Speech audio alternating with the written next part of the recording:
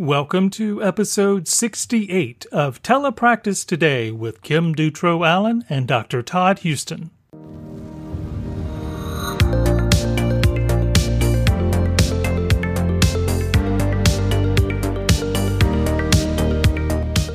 Okay, welcome back to another episode. I have started back with my school year this week, and I have had the range of how things go in teletherapy. I'm at a new school who has not done teletherapy as their service before. So we've had some, faculty training in how to coordinate getting kids on, and don't think I've had a single kid come on time yet, but we will get it. And I've had some kids that I could see them and not hear them, and some kids I could hear them and not see them. And I have every kid coming and using their own laptop that the school issues them to log on. So it's not like I get it set once and then it works all day. So as I figure these things out, I will share them with you. But one thing that is saving me so far this year is because I am on my own and not using for this placement, I am on my own and not using a telepractice company. I have gotten my own Zoom subscription. I'm so glad that they lowered the price of that to make this possible for me. But another subscription that I went ahead and got was to SLP Toolkit. Mm-hmm. And we have had Sarah and Lisa on here before in the early days of the podcast talking about this program, but it has saved me. So if you are looking for something where you are already on the computer, you don't want to have a piece of paper and a pencil and, be taking notes and taking data and then somehow have to transmit it when you're already on the computer. This is one there are others out there, but I would suggest looking at SLP Toolkit. It has a great data collection system. Even more than that, it has an awesome bank of assessments, criterion referenced assessments, grade level assessments, and baselines. That is like, I just knew what I was going to do this week because I was like, there are baselines in there. I will find them, and that's what we will do.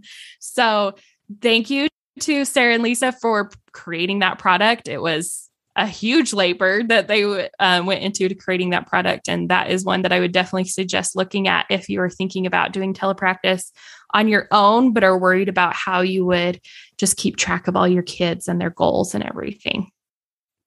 It's a great resource. I need to get a subscription. It's hard for me at the hospital to try to integrate that in because I don't see the same kids always in the same week, maybe every other week. And then so it doesn't work, but overall, it's a great resource and makes everyone's life easy if you can just document everything right there. Right. While you have your screen open. And I actually have an instance where there is a parent who has come back and asked for compensatory services because the services that were provided weren't documented appropriately. Ooh. So it's a good reason and you might be able to even use that as like talking your district or school into providing that subscription too, because it's important to be able to show what we did to parents and with students. And that's a really good point from a legal perspective. Yeah. Yeah. If you're not documenting it, any parent could come in and say, you didn't serve my child. I want X, Y, and Z for the summer or whatever. And there's, you really have no evidence to show that you did. Yep. So it's a really good point. I had not thought about it that way. Cool. Well, on the podcast today, we have Molly Walker, who has some origins in Utah. I think everyone knows that you and I worked together when I was in Utah, and you're still in Utah, and she used to be in Utah, although now she's in California doing some great work. And she's going to talk about some new research that she's doing, looking at early intervention services provided through telepractice to kids and families with hearing loss. So I'm looking forward to chatting with her.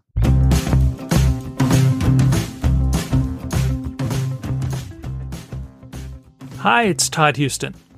I just wanted to reach out to you, our really talented, wonderful listeners that we have and just ask you if you want to join us. Yes. Would you like to be a content creator for the 3C Digital Media Network? We need you. We need content creators to come and join us. So if you have a blog, a webinar, a course, or maybe even a podcast that you'd like to do, we would love to speak with you. So please, if you have some ideas, email me at Todd, Todd, at 3cdigitalmedianetwork.com, and I'll reach out and we can have a conversation. And so hopefully we could have you develop whatever you'd like to develop and work with us. Again, Todd at 3cdigitalmedianetwork.com, and I will be in touch. Now, back to the interview. So Molly, welcome to the podcast. Can you share more about your background? Sure. Thank you so much for having me. I am Molly Walker. I became a speech therapist as soon as I could, straight out of high school. I knew what I wanted to do when I was in high school. I chose my college and graduate school based on knowing what I wanted to do, but not necessarily the population that I wanted to work with beyond just wanting to work with children. For my externship for school, I was placed at a school that had just in the elementary school, but on the same campus was a deaf and hard of hearing program for early intervention and preschool students in that district. And so, about halfway through the semester, I begrudgingly left the kids that I loved working with in the elementary school to get my hours for deaf and hard of hearing kids over in the little preschool. And the first time I watched a session and walked into that school, I was like, this is what I'll do with the rest of my life. I just absolutely fell in love with it. So I actually switched all my hours over there and finished my semester externship over there, and then knew that that was the career path that I wanted to follow. So that was really exciting. And I felt very lucky that I kind of fell into this throughout my early career, knew exactly what I wanted to do. This was in the San Francisco Bay Area, and I worked at several different schools and locations around there, both public and private. I worked at Children's Hospital Oakland when it was Children's Hospital Oakland on their cochlear implant team for several years. And then we moved out of state for a short period of time. I didn't work while I had my children very young. And then about 3 years ago, I started working for Baby Talk, which is a program through Stanford and Weingarten Children's Center, which is an option school specifically for children with hearing loss, learning to listen and speak for their communication modality. Baby Talk is a program that is all teleintervention. There's no option for in-person. So it was, at the time it was started, I think it was 9 years ago or so. It's kind of very innovative, but it really reached a population that was not being served as well as they could be. So it was children mostly in very rural areas of California, or in areas that were without a service provider, a specialized service provider in serving deaf and hard of hearing children. And the school district could contract through Baby Talk to serve those children, but it was all teleintervention. So, there were hiccups to it, certainly, but we made a very easy transition into the pandemic of 2020. So that was good. So I did that for about 3 years. I just saw a handful of kids. I was still home with my young children. So it was nice to be able to sort of pick and choose and use it as a contract thing that I could do as much or as little as I wanted to. And I really felt like I learned through working with people who were more experienced in that program how to do telepractice. It's, I was very intimidated at the beginning, feeling like this is a whole different thing. And it's so different than being able to, have some toys between you and a child and, have that there. You've got a screen between you now. So that felt really different. But I quickly realized that my whole goal in life of working with children was not what it ended up being. And now I was working with adults, because all of this was about caregiver coaching and caregiver education. It wasn't any longer about directly working with the child. And that was a really big adjustment for me, just to feel like I still get the feel goods from being with these cute little kids. But I realized how much I had to learn about adult learning styles and adult education and how to really communicate effectively with adults. So that was really exciting. Then that too, working in early intervention, that is like you do shift it to I'm teaching the adults how to interact, and nobody ever taught us how to interact. Right. We learned how adult learning was in the concept of like someone who had a stroke or something like that, but not just like caregiver teaching would be a great course. Absolutely. So one of the courses, just to feed off of that a little bit, one of the courses I took at some point in trying to figure this out was about adult education. So I have a little survey that I send out when I start with a new family and ask any of the caregivers that will be involved in the sessions to fill out a learning style survey so I could learn what kind of learner they are. And then I share my results of the study so that you know where I'm coming from. Like, you know what kind of learner I am, because all of my teaching is going to come from my perspective until I know how I need to do it for you to make it make sense for you. So that was a big hump of figuring out how do I figure out where these parents are at and what their, not only what kind of learner they are, but also what their capacity for learning is, right? What their educational levels are, where I need to start in figuring out what they need to know. But that was a really exciting sort of new challenge in a career of feeling like, I feel like I've got the therapy part down and now, whoa, it's all different again. It's all changed again. So, and then about 3 months ago, I started working for UCSF Benioff Children's Hospital, Oakland. And it's an audiology program. So I work directly for audiology, not in the speech and language department. So I only see children with hearing loss. And I was hired specifically for a study that is looking at the benefit of telehealth services. So my job is completely remote and I only see kids virtually. The kids who go as part of the study can be from birth to 27 months. And then they're kind of split into 3 groups. So one group is a group of families that have adequate resources, adequate funding to seek out services that they need. The other group of families are more vulnerable families based on family income, parent education levels, access to healthcare, any of that. And then those 2 groups are split and half of them are randomized to teletherapy services with me. So I see half of those children, the other half is sort of acting as the control group. And all of the children who participate in this study get 3 full evaluations. So at enrollment, at 9 months, and at 18 months. So it's over a 3-year period of time. And we're just looking to see, does this extra layer of services beyond their customary care with their school district or county or however they're receiving services, does what we offer really make a difference in the outcomes of their speech and language at the end? So it'll be exciting to see what happens with that. And it's exciting. So some choose to be tele-intervention. And they're randomized to intervention. Right. Okay. Mm-hmm. And so who's providing in-person therapy? Nobody. So this is only about, it's not comparing in-person versus telehealth. It's comparing just the extra layer of telehealth. Just the extra layer. Gotcha. Yeah. There's nothing to stop them from seeking out services elsewhere. But the way we set it, I didn't set it up. The way the very smart people who set it up is to make sure that the families who have the access and resources and funding, financial, to do that can get those services elsewhere. Well, what are you seeing so far? Well, I don't know. We're just enrolling students, I think, or participants. We have maybe 3 enrolled, and we're just starting to do the evaluations on those. So this is a multi-site study. It's our hospital, UCSF Children's Hospital in San Francisco, Stanford, Rady Children's Hospital, and Seattle Children's Hospital. So we're all just, July was the goal start date, and we got a few in, but we're just really ramping up and getting ready to go. So it'll all be coming soon. Yeah.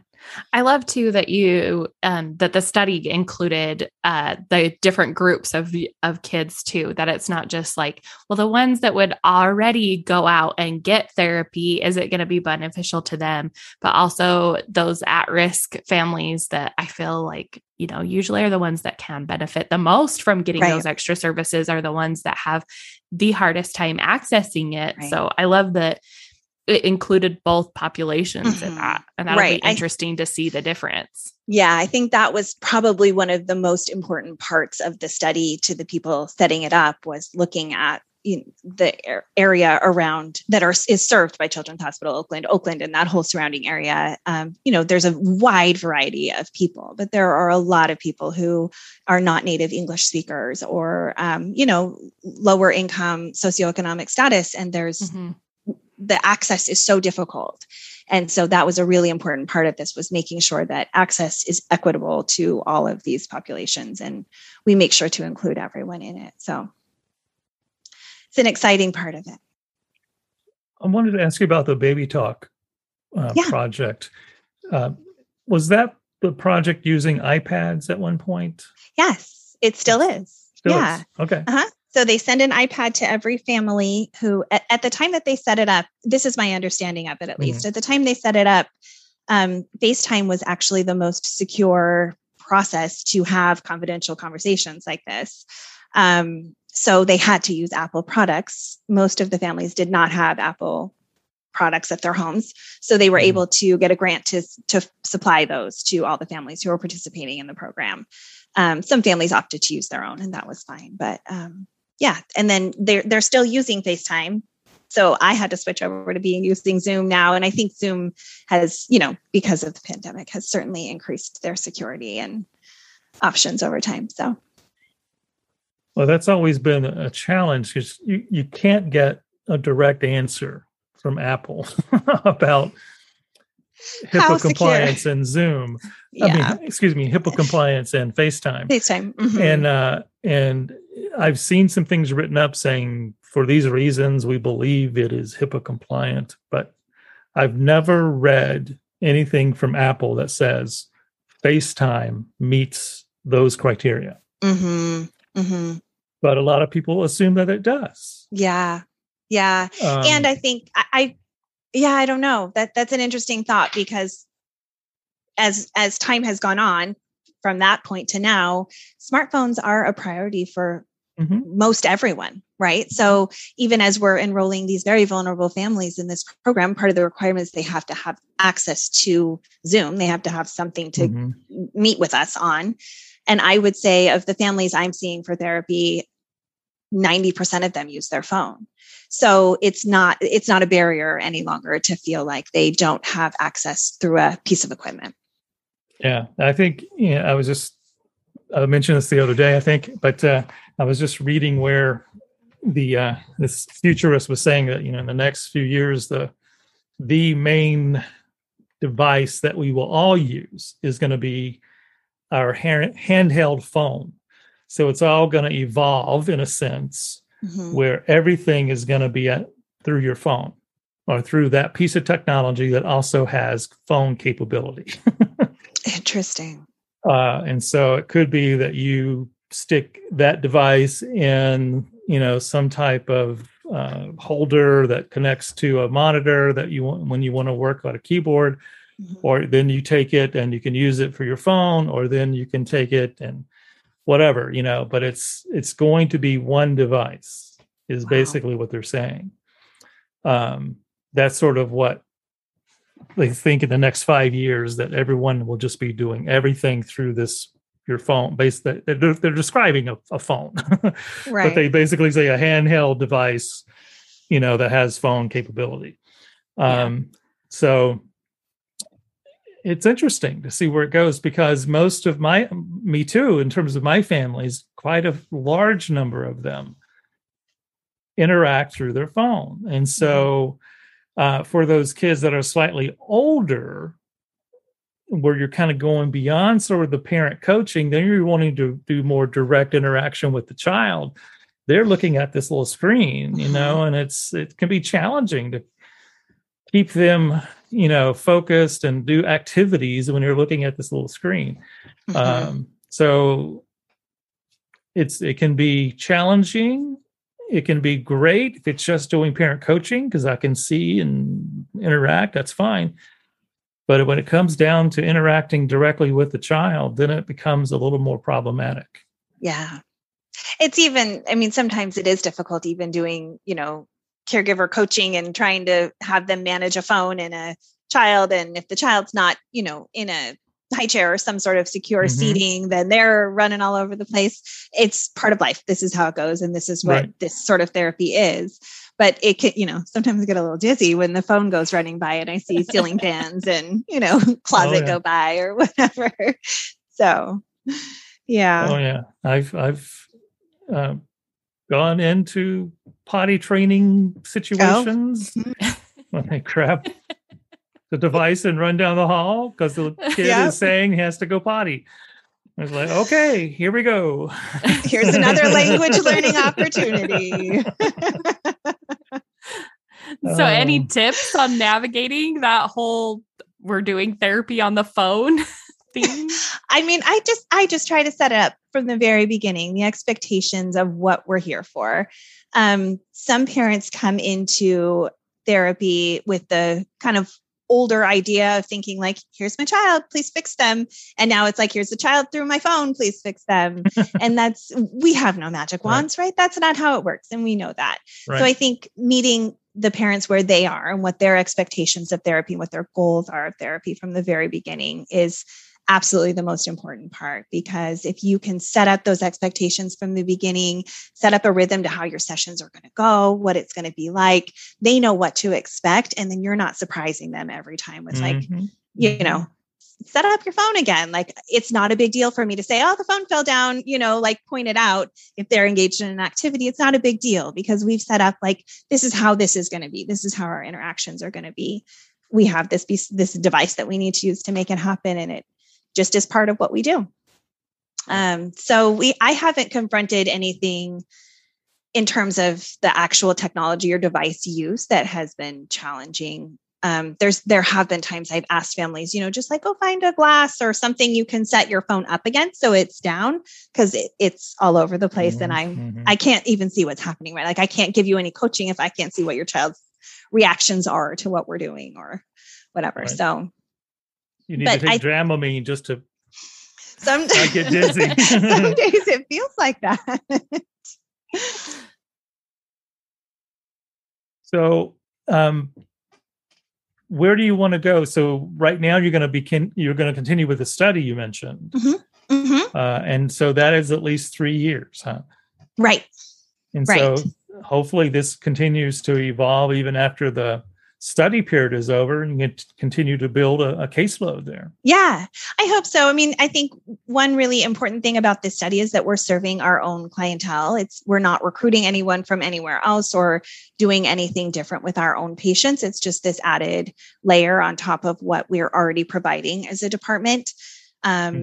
So what I was told when I was hired is that the study is for 3 years, but there's no indication that there won't be a need for services after that time. So we'll still provide the services. And what I expect the outcomes to be is that this additional layer of services with a specialized professional teaching, listening, and spoken language is going to prove to be very beneficial to these children. So the goal is that we can use that data and information to continue to provide services for families over time. And they're not going anywhere, right? These kids are always going to be around and always going to need services. Despite what school districts provide or don't provide, this extra service is still really beneficial to families for the most part. So, right. And just in general, how is the early intervention program in California for kids with hearing loss? That's a really good question. It is so hard to understand because it's so different everywhere. So some areas are served by the county. Some areas are served by the school district. Some areas are served by a SELPA because the districts are too small and the counties are too big. So every kid is like, where are they from? You figure out based on like what city they live in, what services they might have or might not have. And then you just have to dig and dig and dig. We are confronting, part of the study is having their IFSPs in place. So we have access to them and know what services they're getting, not just by parent report, but by the actual document. And it has been such a challenge just to get documentation of what they're getting. So, and of course, the pandemic has thrown a wrench in all of that for all of us. But so many families have reported essentially not getting any services for the last year and a half, or, somebody will call and make a Zoom appointment with them and they'll have a half hour a month. And it's, it just feels like these families that I would expect. So I'm kind of doing catch up right now until we start this study. I'm seeing some families that have not been seen for the last, 6 months, let's say. And these families with kids that are 2 or 2.5. And I'm thinking, I'm trying to gauge where you are in terms of what I need to teach the parent to facilitate language with the child. And a family that I just started seeing has a 4-year-old and has never received services. They've never, I said, did anyone ever do, a listening tour in your home and do like an evaluation of your home environment for listening? What can we do to make your home environment better? And she was like, I don't know what you're talking about. She just didn't even know. So there are so many things that I think I'm going into this thinking we're starting at like level 8 of, a million, right? But we're starting here, and parents they've missed all this time and all these opportunities to learn as their child was growing, rather than at 4 now, your child has had a hearing loss for 4 years and you haven't done any of these things. You just don't know about any of these things. So it's really, that part is really unfortunate. I feel like there's a big gap in what's being provided. Yeah. And I would say I have some experience in California too, because that's one of the states that I am licensed in. So I've done teletherapy there, and I've done 2 different districts, and then 2 different settings within the districts. And I have a private client that's in California right now. And I've heard the same things. Like I was like, oh, I'm going from one district to another district in California. Like in Utah, they're pretty similar. Nope. They were completely different. And I've heard from my private family too. Well, I had one child in early intervention, so they're supposed to automatically at least evaluate the next child to see if they need to be in early intervention. She's like, I can only get an answering machine. For the past year, I have only been able to get an answering machine at the center. Yeah. And so it's something that the pandemic did happen. It's, it's a reason that a lot of us are struggling, but at the same time, like there's other states that, just jumped in and were like, hey, we're doing telepractice. So it's not an excuse even. And there are some areas here in California that have picked it up and moved on and not let these kids fall through the cracks. But the ones that have, it just feels like, oh, these families were so cheated out of time that was so vital in that child's development.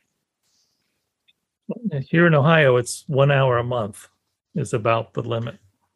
Is just the basic standard care. That's what everyone gets. It's similar in Utah. Wow. Yep. And they just, they say, because we're parent coaching, this is what you need. You get an hour. I mean, I don't know if it's that so much as it is resources, but they try to balance because this is parent coaching, we can have just these resources for you. I did work at Utah School for the Deaf and Blind for 4 years or 5 years or something. I left that out in there in the middle somewhere. Sorry about that. But it was really shocking to go from California, this program lack of program, right? It's just so across the board and so many different things, to the School for the Deaf and Blind that here's one program. This is what you get. And it's just one thing. There aren't other options. Well, Sound Beginnings started, and that gave a different option. But specifically for deaf and hard of hearing kids, that was a really interesting approach to providing services. So. Well, it's frustrating. It's why I'm bald. I've pulled out all my hair. Worrying about the stuff. Trying to get kids services. Yes. Yes, exactly. And you see what it's done to me, Okay. So Miss Molly, it's time for our moment of Zen. Okay. Are you ready for this? I'm very ready. So we have some questions we're going to ask you, and you can answer them in any way that you'd like. Okay. You can have short no wrong answers. Okay. No wrong answers. Okay. No. And we won't judge you. Okay. Thank you. I'm ready. I won't. But okay, Kim, judge me all you want. It's fine. Also, anyone else who might listen. Okay. So what's the most used app on your phone? Oh, texts. Text messaging. Okay. What was the last TV series that you streamed? Oh, you're going to judge me for this one. Girlfriend's Guide to Divorce. It's a show you can just watch and turn your mind off, and you don't have to listen to anything. Are you getting ideas? Are you taking No, notes? absolutely not. My husband says the same thing. Mine is currently Real Housewives of Salt Lake City, so no judgment. Is there really one of those? There is. It's on Hulu. Oh, I might have. But I would have to say, don't judge us as a state by the people that are on that show. Oh, I grew up please. there. I grew up in Salt Lake. I know. It's so funny, though. It's so good. Okay. Thank you for being in the same boat with me, Kim. Right. I appreciate it. All right. Next question is, what's a favorite book? Oh. Could be the anything. one. Okay. I am a book listener. I do not read very often because there are too many other things to do. So I listen to books all the time. And one I just finished is called The Language of Flowers. And it is in brief about a young woman who grew up in foster care and had one foster parent who kind of made a real impact in her life. So we were also a foster family. So this was sort of what drew me to the book. Research has shown that children, particularly foster youth, need one person at some point in their life that can be like a pivotal moment, and they can draw on strength from that person, whether that person stays in their life or not, as long as they have that one thing. So this was the person for her, and she owned a flower farm. And so she taught her essentially to communicate in flowers. So flowers all have a meaning. Who knew? But this was also appealing as a language professional, right? So she built a whole business and has this very successful life based on creating flower arrangements and weddings and things like that based on what people want to communicate to their guests or the recipient. It was a very fascinating book, and I loved it. So give me an example of how you can communicate with flowers. Okay, so one of the, I'm not going to remember the right connections now, but I remember one jonquil, which was a flower I have never heard of, meant something along the lines of regret, something like that. So a child who she knew in her youth living on this flower farm, she saw far later in life, and he gave her a bouquet of jonquil as like a regret for what happened when they were young children. So people come to her, the way she would formulated her business was people would come to her and say, this is what I'm essentially trying to like manifest in my life. What flowers do I need for that? She would go to the flower market in San Francisco and create a bouquet for them and give it to them. Wow. And they could communicate that way. It's really cool. It's very interesting. They wrote dictionaries of flower definitions. So they had drawings or pictures of flowers and the definitions of them. Very interesting. Very, very cool. I'm going to have to check that out. Yeah. Let's see.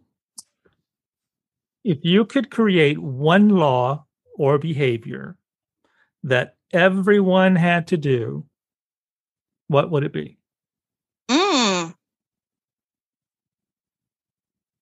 That is a very good one. Without a doubt, it would be creating or recreating the systems of our government to be equitable. I think our government is set up in a way that we have over the years of our country being a country systematically made things more difficult for certain parts of our population. So the overarching theme is anti-racism and making an equitable world for everyone. Very good. I'm in full support. Who would you like to have dinner with, dead or alive? Oh. The Obamas. Oh, that'd be nice. I feel like they're just like people you can sit with and, sure, have a beer and a good meal and have a really good conversation with. I would agree. What? Let's see. Where is the most exotic place you've gone, or the farthest place you've gone? Oh, not the farthest, but I'll just tell you the first thing that came to my mind is that my husband and I got married on Kauai, and I had never been to Hawaii, and he had been once as a child, and we just went to Hawaii and got married. Great. I loved it. It was perfect. Yeah. And now you're watching The Girlfriend's Guide to Divorce. Way to tie that in. What's the scariest thing you've ever done? And you can define scary in any way that you'd like. Oh, the scariest thing I've ever done. Oh, that's a hard one. I had both of my children with no drugs. I'll do that one. That was a rough one, but it's a completely worth it. Is it really? Oh, okay. Having children in general, not like the no drugs part, but just having children in general is a common answer. Well, it's continued to be scary. That is true. Every new step. It was my kid's first day of school today at a new school, and that's all scary, right? All those decisions and knowing. Well, why did they only offer you drugs when you're in childcare, in childbirth? There's some other things down the line. That's right. It should be a lifelong support there. It's just like an offer. It's always on standby. Pharmaceutical support for life. I like it. See, we're solving all kinds of problems. We are. What is a pet peeve? Oh, when people don't listen. You know, when you're in a conversation with somebody and you're like, you're not hearing, we're not connecting somehow. Mm-hmm. And I think it's because you're not actually listening to what I'm saying. That's hard for me. Good. I like that. Just two more. If you didn't choose your current profession, what profession would you like to try? Oh, I always have said I should be a book editor. And I still think I missed my actual calling in life. I love it when I can find the mistake in the word is spelled wrong, or there's some inconsistency in this story. That's awesome. Yeah. Hey, you can always write and edit. So that's always good. Maybe. I'm pretty happy with what I do though. Good. I'm going to Last question. Yeah. Last question. If heaven exists, what would you like to hear God say when you arrive at the pearly gates? Job well done. Awesome. Well, you are doing a job well done, and we appreciate you being with us. So, Molly, how can people reach out to you if they want to interact with you or ask questions about your study or anything like that? Yeah, absolutely. I would love to share that. My email is probably the easiest. It is Molly, MOLLY .Walker, WALKER @UCSF.edu. Perfect. Well, good luck with everything that you're doing. Thank you. Thank you so much. It was so nice to chat with both of you. So that is Molly Walker. We are so glad Molly was able to join us on this episode. It was great reconnecting with her. It's been over 10 years since I've had a chance to speak with her, so it was really, really great to hear what she's doing now. It's also really great to have you with us on this podcast and being a listener and subscriber. If you are a content creator, that is, if you like writing blogs or doing webinars, or maybe even you want to teach a course, well, I want you to consider the 3C Digital Media Network. Let us work with you. If you have some ideas, we'd love to hear from you. You can email me at Todd, TODD, at 3C Digital Media Network.com. We are really interested in getting more content on our website, and we would love to work with you. And so, with that, we'll be back again next week, same time, same place. Until then, be safe and be kind. This has been a production of the 3C Digital Media Network.